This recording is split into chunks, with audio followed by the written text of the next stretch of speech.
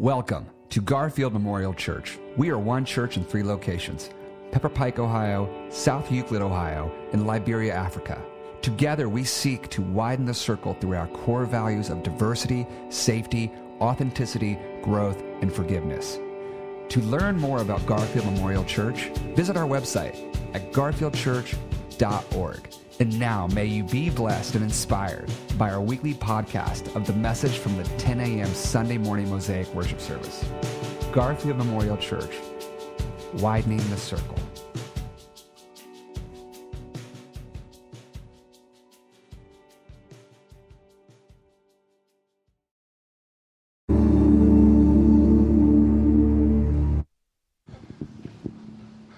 All right, good morning, good morning. If I haven't met you, my name's Chip Freed, the lead teaching pastor here at Garfield Memorial Church. Want to shout out to all of you who are worshiping with us online, and want to shout out to our South Euclid campus for tuning in with us this morning here at Pepper Pike. It's so good to be together.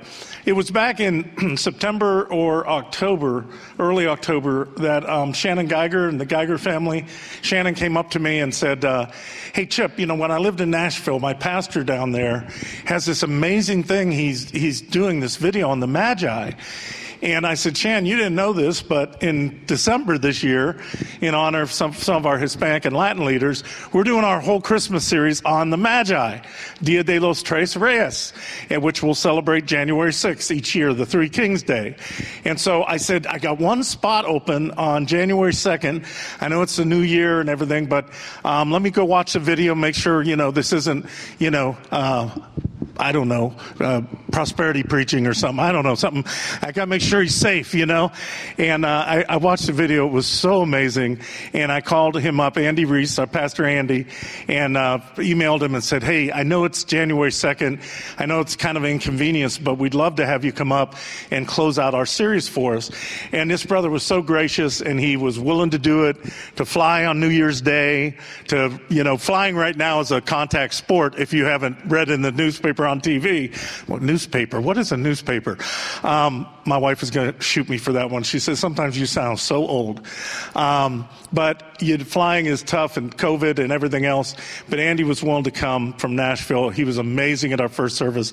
I know you'll be amazed because he's literally going to take us to the stars. So will you give Pastor Andy a big Cleveland Garfield Memorial welcome?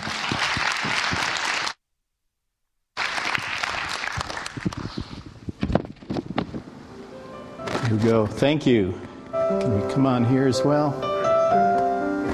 Ha! Perfect. Thank you. I can sort of see you. It is such an honor to be here. I need to dive right in because, I've got a lot to say. Leah, where are you? Man, that was awesome. Awesome worship leading.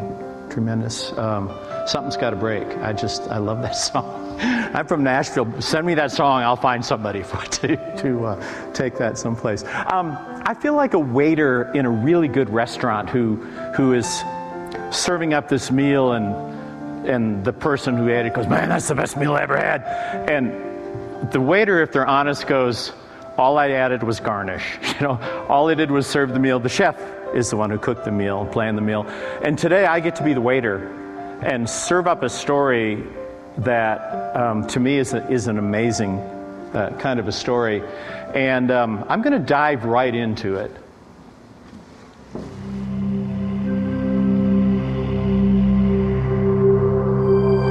So God had promised a Savior. Satan, as sang with Something's Got to Break and as Leah talked, Satan hated that whole idea from day one. And he was watching Israel. Then in 1000 BC, nowhere near Israel, an angel appeared and a man came stumbling out of the hills with an amazing story. This is a story about narrow escapes, signs in the night sky, mystical visitors, centuries-old contest between God and Satan with lots of players, but you know who the main ones are. All of mankind hanging on a star. But stop the music. Is this even a true story? That's the question. I was There we go. I was heading through the Lincoln Tunnel in 2010 from the Jersey side, and I saw this billboard, and it kind of ticked me off, because it's like, really? Why would they go after this? Of course, the Catholics quickly put up that on the New York side, you know it's real. And there's the conflict. You know it's a myth, you know it's real, you know it's a myth, you know it's real. And it was like, Andy, get over it. That was, years ago. You just need to move on. Except I was in Albuquerque in 2017, and there it is again, now with fake news. And I asked myself, fat thumbs. If this story is fake news, why would the atheists go after this story? Why would they want this one to be fake news? Because if they went after Jesus, people would rebel. But if they could show that this story was fake, there's something called meta-knowledge. And meta-knowledge is what do you know about what you know? You come home, there's something good smelling, coming from the kitchen. There's all kinds of things you know about what's going to happen at dinner that night. A child comes in, and they look sad, and they got a cut. You know a whole lot of things have happened. Well, in the same way, the atheist said, if we can portray and show this story as fake, the next question people will ask is, what else is fake? Well, if this is fake, maybe the resurrection's fake. Healing of the feeding of the 5,000, healing of the leper. Maybe, and if you follow the path of liberal theology, that is the path it's taken. Where now miracles, we know miracles didn't really happen. They have followed this path. And I thought to myself, but if this is real, well, what else is real? And I thought, I wonder if there's something out there that can prove that this is real. I mean, surely somebody's gone through this. And so I'm going to take you on a CSI Bethlehem. We are going to ask hard questions about this story, and we're going to find hard answers about this story. I'm not presenting it to you because I think it's fake, okay? So let me just give away my conclusion right at the beginning. But we're going to be CSI Bethlehem. That's me. That's you right there. We're going to be the crime investigation team. And here's a story we've all heard, okay? Three kings from Orient are bearing gifts. And if you're a Catholic kid like I was, then you made up really bad lyrics that the nuns would swat you with a ruler over. But anyway, followed a star from somewhere in the east. It stops over a stable in Bethlehem. They give their gifts. Herod tries to kill the child. They all flee. End of story. And they follow the star. And you go, well, that does sound kind of fake. I mean, I'm a science guy, and you go, that really does sound kind of fake. I could see where you would go after that story. So let's do a little background. So I thought to myself, okay, lots of ideas out there. I was on the road a lot at this point in my life. And so I would buy every book I could find. Amazon wasn't a big deal back then, but I went to a lot of bookstores and a lot of universities. And so I started to read things. And there is a lot of stuff written out there, lots of PhD dissertations, on and on. But in every single one of them, so I'm an amateur astronomer. We actually built our house to align with the ecliptic, so my telescope out the bedroom window could follow the stars. The North Star sits right at the peak of our house when you stand on our well covering. I mean, I'm that guy. Okay, sorry. But I thought to myself, every single one of these stories has a fatal flaw, a cultural flaw. It doesn't work that way flaw. A geometric, stars don't do, every single one of them had a flaw. And I thought, that's crazy. What would explain everything? And that was the last one I read, Aliens. If you don't have a better idea, you invoke aliens. And I thought to myself, well, can we, let's just clear the table.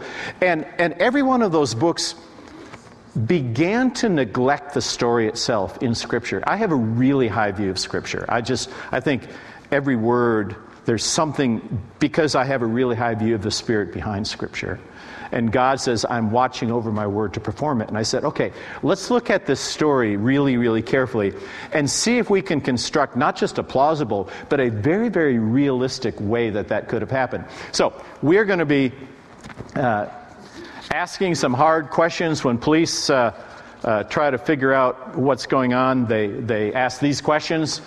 Can it be independently verified?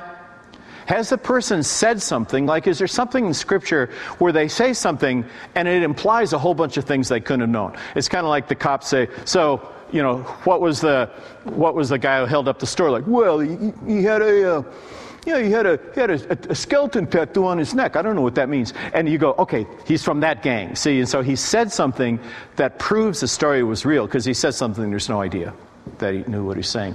So can we construct a story that is absolutely plausible? So we're going to go there. So we're going to start with a quick orientation of the crime scene. This picture has been called the most important picture ever taken. The Hubble, some guy took his 10 hours of Hubble time, pointed at a space in the sky no bigger than a grain of sand at your fingertip. That's what that is. That is a grain of sand at your fingertip stretch of the heavens. Every one of those smudges is a galaxy. That shocked scientists. He pointed at the darkest spot of the sky, thinking he'd see a few things. That's what he saw. When you extrapolate, there's 200 billion galaxies, 300 sextillion stars out there. And Scripture says God counts all the stars and calls them all names. It's like, I'd number them, God, but God has names for all of them somehow. And he says, I am the Lord, and I stretched all these things out. If we were aliens and pointing our telescope at one of those specks would turn out to be our Milky Way. And our Milky Way is somewhere around 100 billion stars, just in our speck. One of 200 billion specks has 100 billion stars, and somewhere around 11 billion stars that are probably the right distance from Earth and the right size that they maybe could support life. 11 billion of them. And you think, man, that's awesome. We should go visit them. The problem is things are really big in space. Our Milky Way is 100,000 light years, and you might go, whoa, what in the world is that? So let me put it this way. If you traveled at the speed of light from there to there, it would take you 4,000 generations to get to the other side. At the speed of light. It's huge. The nearest star to us, Proxima Centauri, if you traveled at 100,000 miles an hour, which is about twice the speed the Mariner things are leaving our solar system, at 100,000 miles an hour, it would take you 29,000 years to get to the nearest star. The immensity of God, who looks down on the stars from where he is and calls them all by name, is indescribably immense. And yet, somehow he's concerned about us. We're here in Pepper Pike. That's us. We're right there. We're sitting kind of a nice little place to be in. Our little and this is what our little speck looks like. You have Mercury, Venus, Earth. Everything is should be going around now, but it's not. Can you help me there? Are we locked up? Hello. Well, tell you what, we're going to skip that. I think we got some video problems. Basically, what that showed is that everything goes around in a plane, in a flat plane. And as we're spinning like this, okay, see, now I'm illustrating, you kids are going to love this. Then he falls off the stage. And as we turn toward the darkness, we see a different constellation. Next time we spin around, it's like we see this constellation, and then this one, and this one, and this one, and this one. And 365.24634 days, we're back to where we started again. And we've seen all of the constellations and all the stars outward, looking in the plane of the ecliptic, and then there's all kinds of other stars too, but it's there. And those are the constellations we've named, and the stars we've named, and those are called the signs of the zodiac. And God is not afraid of the signs of the zodiac. In fact, you can see those things happening all through Scripture. Okay, now I'm really gone.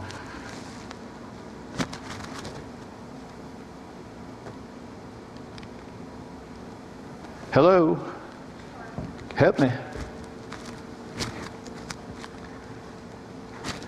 I could just wing it, but it wouldn't be near as fun. Okay. Move me forward. Sorry, guys.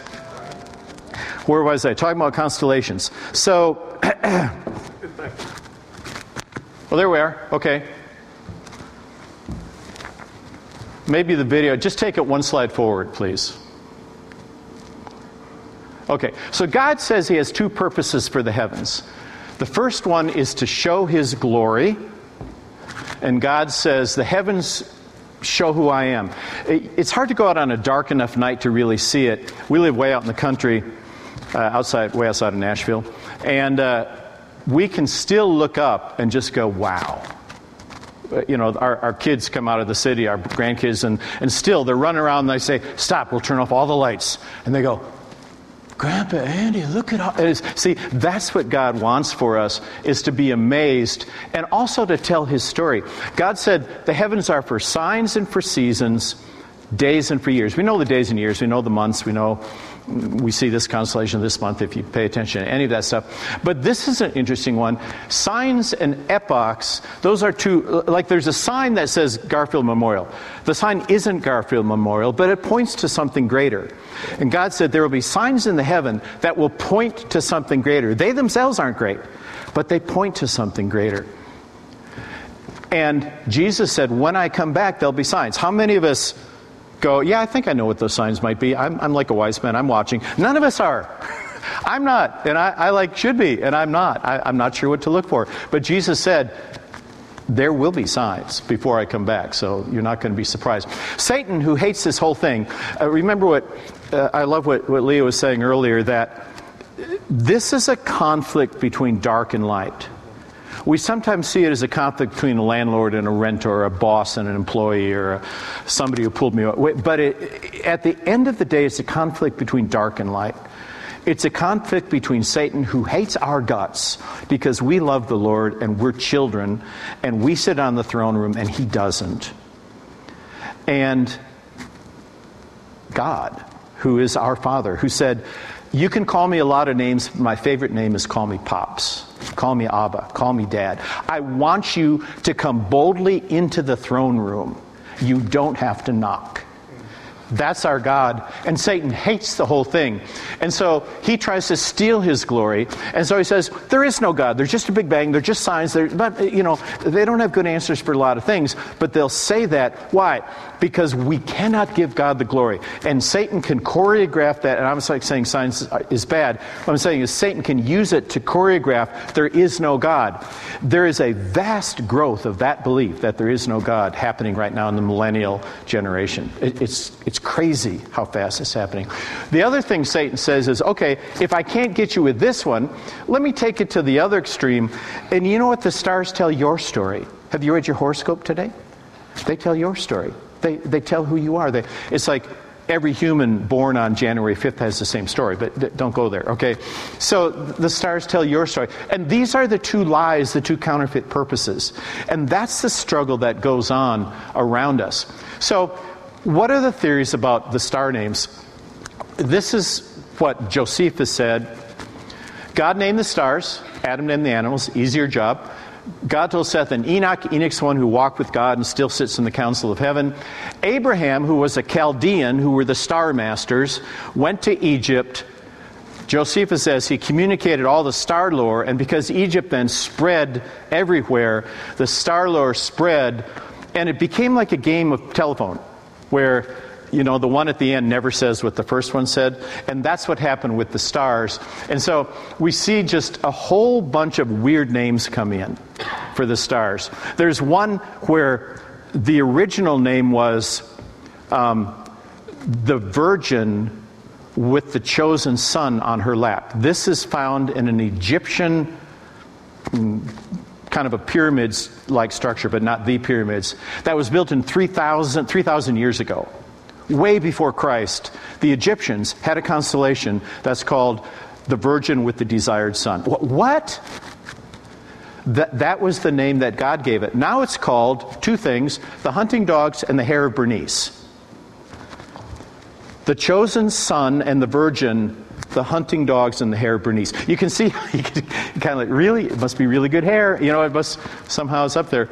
And so so we can't trust the names now except to look at the old original names. but we can still trust God's story. And so let's dive right into that story now. So here it is. After Jesus was born in Bethlehem, so sometime after he was born, it's not right when he was born.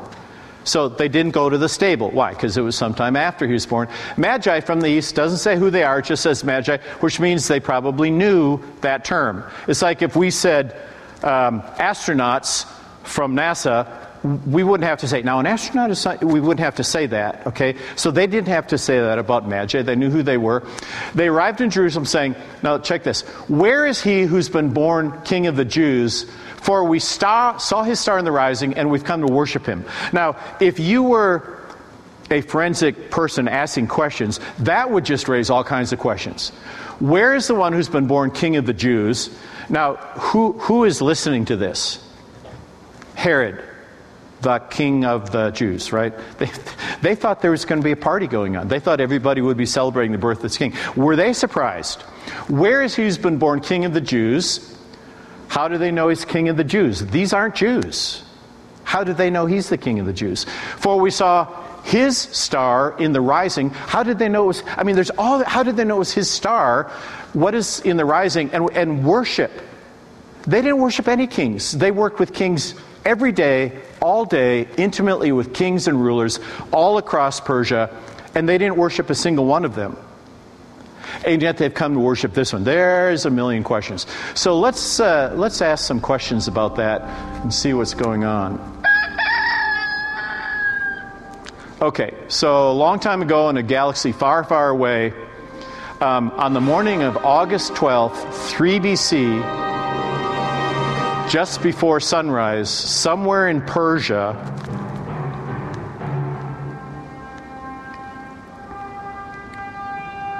a strange 1 in 400 years conjunction occurs between the two brightest planets in the heavens, Venus and Jupiter. It was called In the Rising. It happened it was the last star you see before the sun comes up. And those were called genealogic birth signs. Every king wanted a star just before the sun came up. That was called his star. Okay? Now, the star, if you think of a roulette wheel, the stars are all fixed in heaven. They don't change. They're fixed. But the planets are bouncing around in the heavens. And so the planets were the pointers and the signs. So when they say we saw a star, planets were called wandering stars back then. And so everybody wanted to know, well, what were the planets doing when I was born? Okay? So the Magi had special skills in this area. They saw this happening on that morning, the brightest thing in the heavens. This is a close-up, but if you look at even through binoculars, it's like one big blinking traffic light in the heavens. They were like, whoa, okay. They'd never seen it in their lives, once in 400 years. Jesus calls himself the morning star 3 times, which is the name for Venus. Jupiter is called the king star. So you have the morning star and the king star coming together, and the wise men are saying, that's it. That's it. Now, who were these guys? Oh, let's see if this is going to work. I don't have high hopes. Okay. Well, don't mess with it, and maybe it is working. Nah. So here we have Jupiter, Venus, and Earth in alignment right there. And so they're sitting on Earth, and Venus and Jupiter are just like this. So Venus is always close to the sun. So you only see Venus in the morning or in the evening, just before sunset or sunrise. Jupiter pokes along at an incredibly slow 5 years around. Venus goes faster than Earth. So this is what they saw. I'm sorry I can't show you. I have a great animation, but apparently it's not working. So anyway, what they saw in the sunrise was Venus, Jupiter, right on top of each other, and then the sun comes up, and then it's gone. And so they are thinking, this is the guy. So who are these stargazers? Now, if you think about Jedi and Magi, you're not far off. Just like the Magi were kind of wizards, these guys were thought to be kind of wizards too. They could interpret the stars. They were expert mathematicians. They could predict what was going to happen in the heavens. They would advise kings. Every king all across Persia had the Magi to advise him. They were Medes. which was a tribe that conquered and then was conquered. The Medes, the Persians, the Babylonians kind of did this trading of power over those years. But they were Medes, mathematicians, Persians elsewhere. They were respected mystical advisors. In fact, Philo, who was a Jewish Greek writer right around Paul's time, said that they were greatly admired, greatly honest people. And they knew who they were. Some of them, when they visited Rome, there's actually a parade for them, that Rome themselves did a parade for them. They were remember that camel herder right at the beginning? I said a camel herder came out of the mountains and he'd seen an angel. They were followers of that camel herder, who is Zoroaster. Zoroaster said, I saw an angel. This is actually their symbol of Zoroasterism. The picture of the angel. And Zoroaster taught a lot of things. He said, think good thoughts, speak good words, do good deeds, until the coming of a Savior, a Sasashant, or something like that. I'm not pronouncing it right. But he said, there will be a 15-year-old virgin. This is Zoroaster now. Not a Christian. This is Zoroaster, a Persian, an Afghan camel herder. And he said, there will be a 15-year-old virgin who will bear a child who at the age of 30 will usher in a new age. That's in their writings. The Zoroastrians believed that and followed that. The second thing that is weird, and so that angel, that busy angel, did that. Then here we have Daniel. Daniel was the chief of the Magi. They didn't like him, then they said, okay, he's hearing. That same angel says to Daniel, right there, he says, there will be 7 and 62 weeks from the decree to rebuild Jerusalem until the appearance of the Messiah. So we know when the decree was, 458 or 445, depending on who you listen to. And if you count forward 69 weeks of years, you are landing on the day that the wise men are looking for the star. See, they didn't just go out every morning for 100 years. They went out because they said, he's coming. The chief of the Magi said it would happen at this time. And they said, and at 30, he'll be revealed. So if we count back 30 years from Daniel, we'll be spot on to when he's born. Okay? Count back 30 years. And so they're looking, but nobody else is looking, even though they all have this, because they still think it's 30 years away. Because they think it's the birth. The wise men go, no, it's when he's 30 he's going to appear. He's not going to appear till he's 30. No one will know him until he's 30. And so they count back and they're looking. They see the star and bam, they're on the road. I'm going to skip these. Some other interesting things happen, but I think I'm going to skip through some of these. I do want to get to this one though. So there was another conjunction right here. Jupiter and Regulus go into this super tight King of Kings conjunction on this day, 9/11, the Feast of Trumpets. There's a lot of other reasons to think this was the exact birthday of Jesus, but my favorite reason is this. This is John, and he is talking about a woman who gave birth to a son, and it's clearly the birth of Jesus, but it's in Revelation, so how do you take prophecy? But if we look back and we say, what day would that be? Here is the sky on that day I just showed you, the Feast of Trumpets. A woman clothed in the sun, the moon at her feet, a crown of 12 stars over her head. This is what the sky looked like on the Feast of Trumpets and every Feast of Trumpets. And John said that's when the child is born. And when we look at that conjunction that probably caused them to come of the king star and the king planet, we go, that might be it. That might be the day that he is born. 3 BC, 9/11, 3 BC. There are some other conjunctions that took place. So here's Venus and Jupiter coming together, and I probably won't get this one either. So let's just go past that one.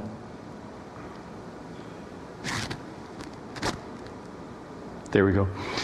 So there were two more conjunctions. Jupiter actually went backwards in the sky and then forward in the sky. It's called retrograde. And each time it went back past Regulus, the moon was there just that night. Then it went back and it came back again. And that night, the moon showed up just like that. That's it. That is a picture of the sky at that time. And that's a picture of the sky the second time. And the Magi at some point, the moon is the mother. If you look at what's called Vedic astrology that didn't get changed by the Greeks, so India, Persia, the moon is always a picture of the mother. In fact, in India it's called the Virgin Mary now, the sign of the moon. Again, I'm not making you astrologers, but what I'm saying is God used the heavens, and Satan tries to steal the heavens so we don't see the glory and enjoy the story that God put in the heavens. Virgo, a virgin shall conceive and bear a child. The 12 signs take you right through the whole gospel story. Amazing, but we're not going to go there. So anyway, so here they are, third conjunction. So at some point, they are leaving. They're somewhere over here. They get on what's called the King's Highway.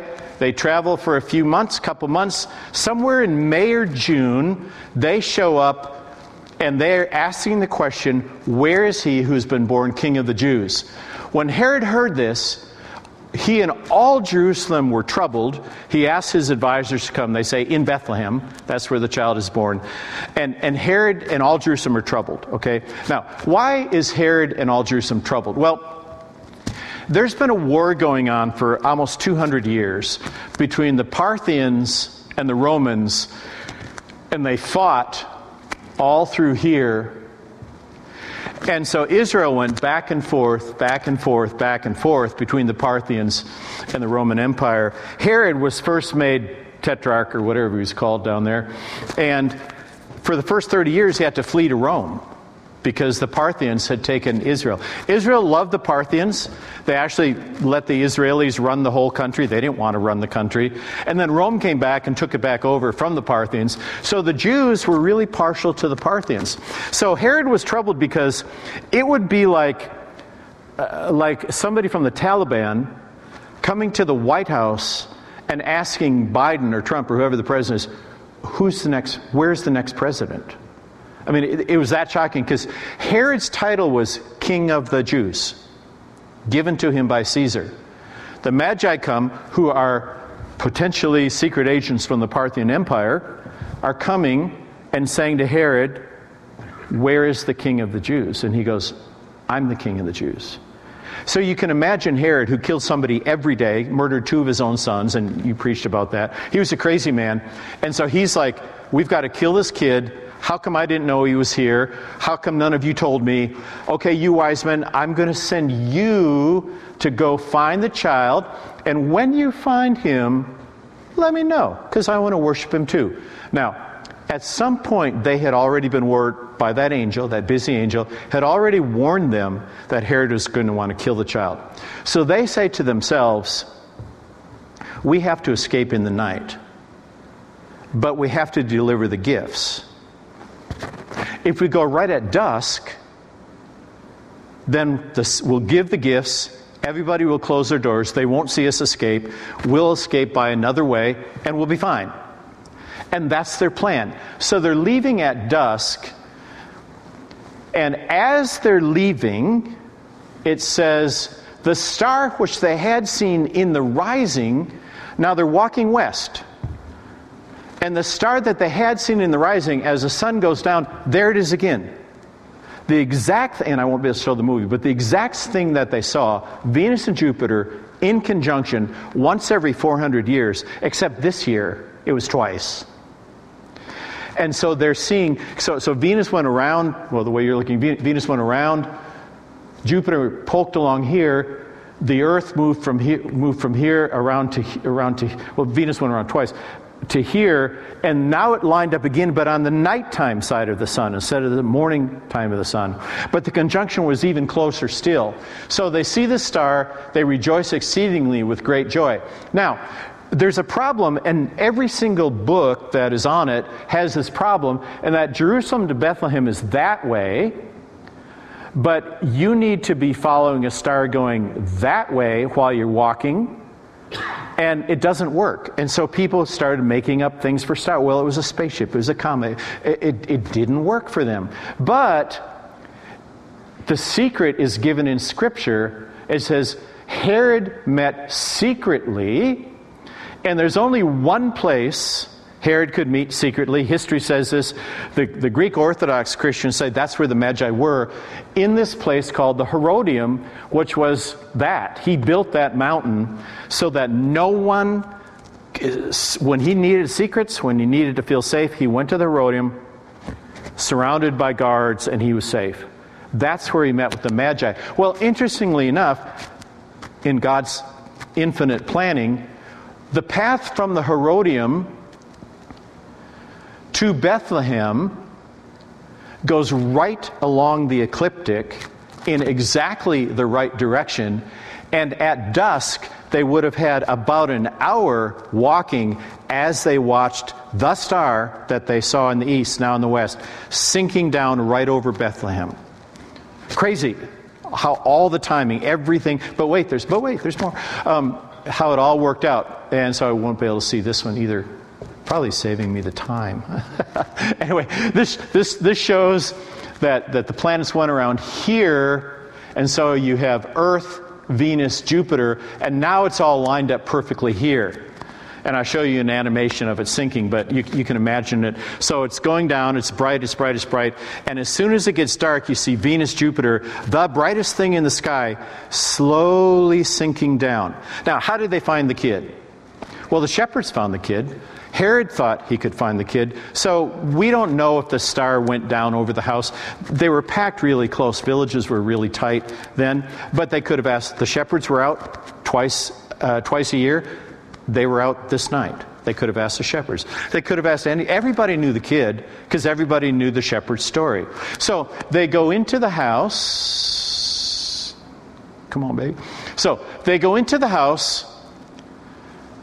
They see the child, and Mary's mother with him, and they fell to the ground and worshipped him. They gave him the gold, myrrh, and frankincense. Having been forewarned, they flee. Okay, so they walk into a house. Now, how would you know if this child was the Son of God? Okay, you go into a hospital room, you're going, oh, I love your child. Oh, it's the Son of God. Now, there's no talking donkeys, there's no angels, there's none of that. How would you know? The infinite wisdom of God set it up perfectly, because when they talk to Mary, they see something that Zoroaster saw. They believed a 15-year-old virgin would have a child who at the age of 30 would usher in a new age. Isaiah spoke of a virgin birth. They saw the mother as a heavenly sign. They converse and they see that she is a 15-year-old virgin who had the same angelic encounter. They were warned by an angel to flee, so they were fresh from the encounter. And so they fall on their faces and they worship because he's the guy. He's the one. It says that they leave by another way. So here we are. The wise men leave by something called the Via Maris. They go this way around instead of this way around, not on the King's Highway. And there was a full moon that night. You can't travel at night, except this night, because God planned everything in advance. That night there was a full moon. They could travel that night, just that night, a couple of days on either side. But if there'd been a new moon, pitch dark, their lives were in their hands. So they traveled. Herod, when he finds out he's been tricked, is enraged. He kills 20 or 30 children.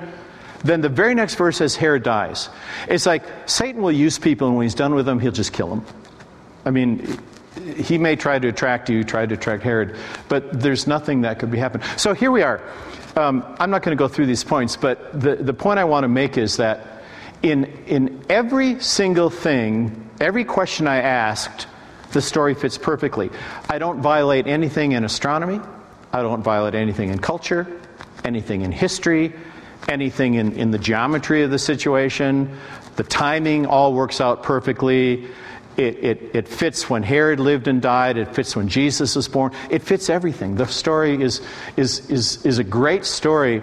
And so there's the mic dropping. So in my, it's like, in my conclusion, this is great. Except I have one big question. And that big question is this: why did this happen? I mean, it seems like the Magi caused the problem that they had to fix, right? If they hadn't have showed up and blabbed to Herod, the child would have been safe. Everything would have been fine. So why was any of that important? Why did God talk to Zoroaster and tell him a 15-year-old virgin? Why did that happen? And I puzzled for 5 years. I forgot about it. One night I wake up with a gasp, and I go, oh, here's why I think that happened. So there's a real question. Is there a larger issue? This is what the Magi's words did for Mary. Jesus at 12 was a brat. He was God, sorry, but he was a bratty God, okay? He wasn't ready. He said, look, he's telling his mom, you don't know, but I need to be about my Father's business, so leave me alone. Look, he didn't even tell him he wasn't coming with him. I mean, that's a 12-year-old, and he was human. And Mary said, you're not 30. Why? She wouldn't have known that 12 wasn't the right age, except the Magi said at 30. At 30. At 30. The very next verse after that, when Jesus becomes obedient, he finishes his development. He grew in wisdom, stature, and favor before God and men. The very next verse. So here we are at 30. There's a wedding feast of Cana. Remember that one? Jesus is at the wedding feast. He's got some early followers at the wedding feast. Mary comes and says, Jesus, they're out of wine. And you can see him going, and that's my problem? Now, I'm making Jesus way more bratty. He probably said, woman was a nice term. So he didn't say, woman. He just said, woman, what's that? Kind of like, what do you want me to do about that? And she goes, do what he says, right? Why? Because she knows. It's time. It's 30. He's ready. He maybe doesn't know he's ready. Look, he's been being a carpenter since birth till 30. And there's a reason, because his father died, and the oldest son has to stay till 30 to support the family. That's Jewish tradition, if the father dies. And the very next verse is, these beginning of signs caused his disciples to believe in him. And you think to yourself, aha. For all of the other reasons the whole Magi story had to be true, this saved Christianity right here. This conversation. Jesus, the Pharisees saw that the kid was a genius.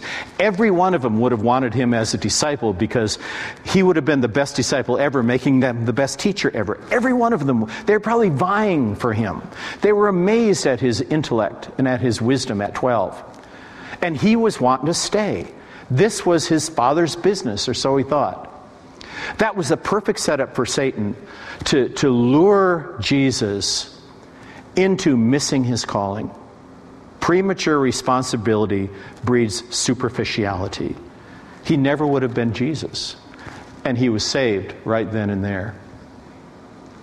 So, let me just kind of close by saying a couple things. Number one, the story fits perfectly into culture without... can you bring the music up a little bit, please? Thank you. Perfectly into history and culture. Two, God knew everything that was going to happen, just like he knows everything that is happening and going to happen. I love what Leo was talking about, the hard things we're going through. Look, God knows what you're going through. And just like he made provision for what was going to happen, he makes provision for us in our life. The other thing is that everybody in that story was obscure. God chooses obscure people to do things, and each of you has been chosen for something. Just the little things, the little faithfulness in your day, the faithfulness in relationships, those are important. You know, the guy who rented him the donkey, the Magi, Zoroaster didn't know. Everybody had this little role to play, and none of them knew what their role did to save all of mankind. They just didn't know. And none of us will know. And God says, look, be faithful in the little things. Just be faithful. You don't have to know the big picture. The other thing I love is that though God is the biggest thing in all of the universe, and we're a speck on a dot on an atom on a molecule big, yet it says, I dwell in two places. I dwell in a high and holy place, and I dwell with the meek and contrite of heart. Those are his two favorite places to live.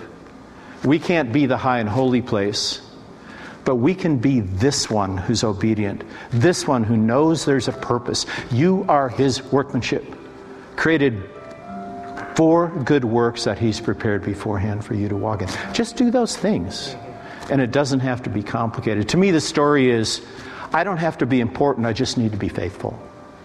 And when I get to heaven, I'll see the story that's written for me as well. So, thank you very much. I appreciate it.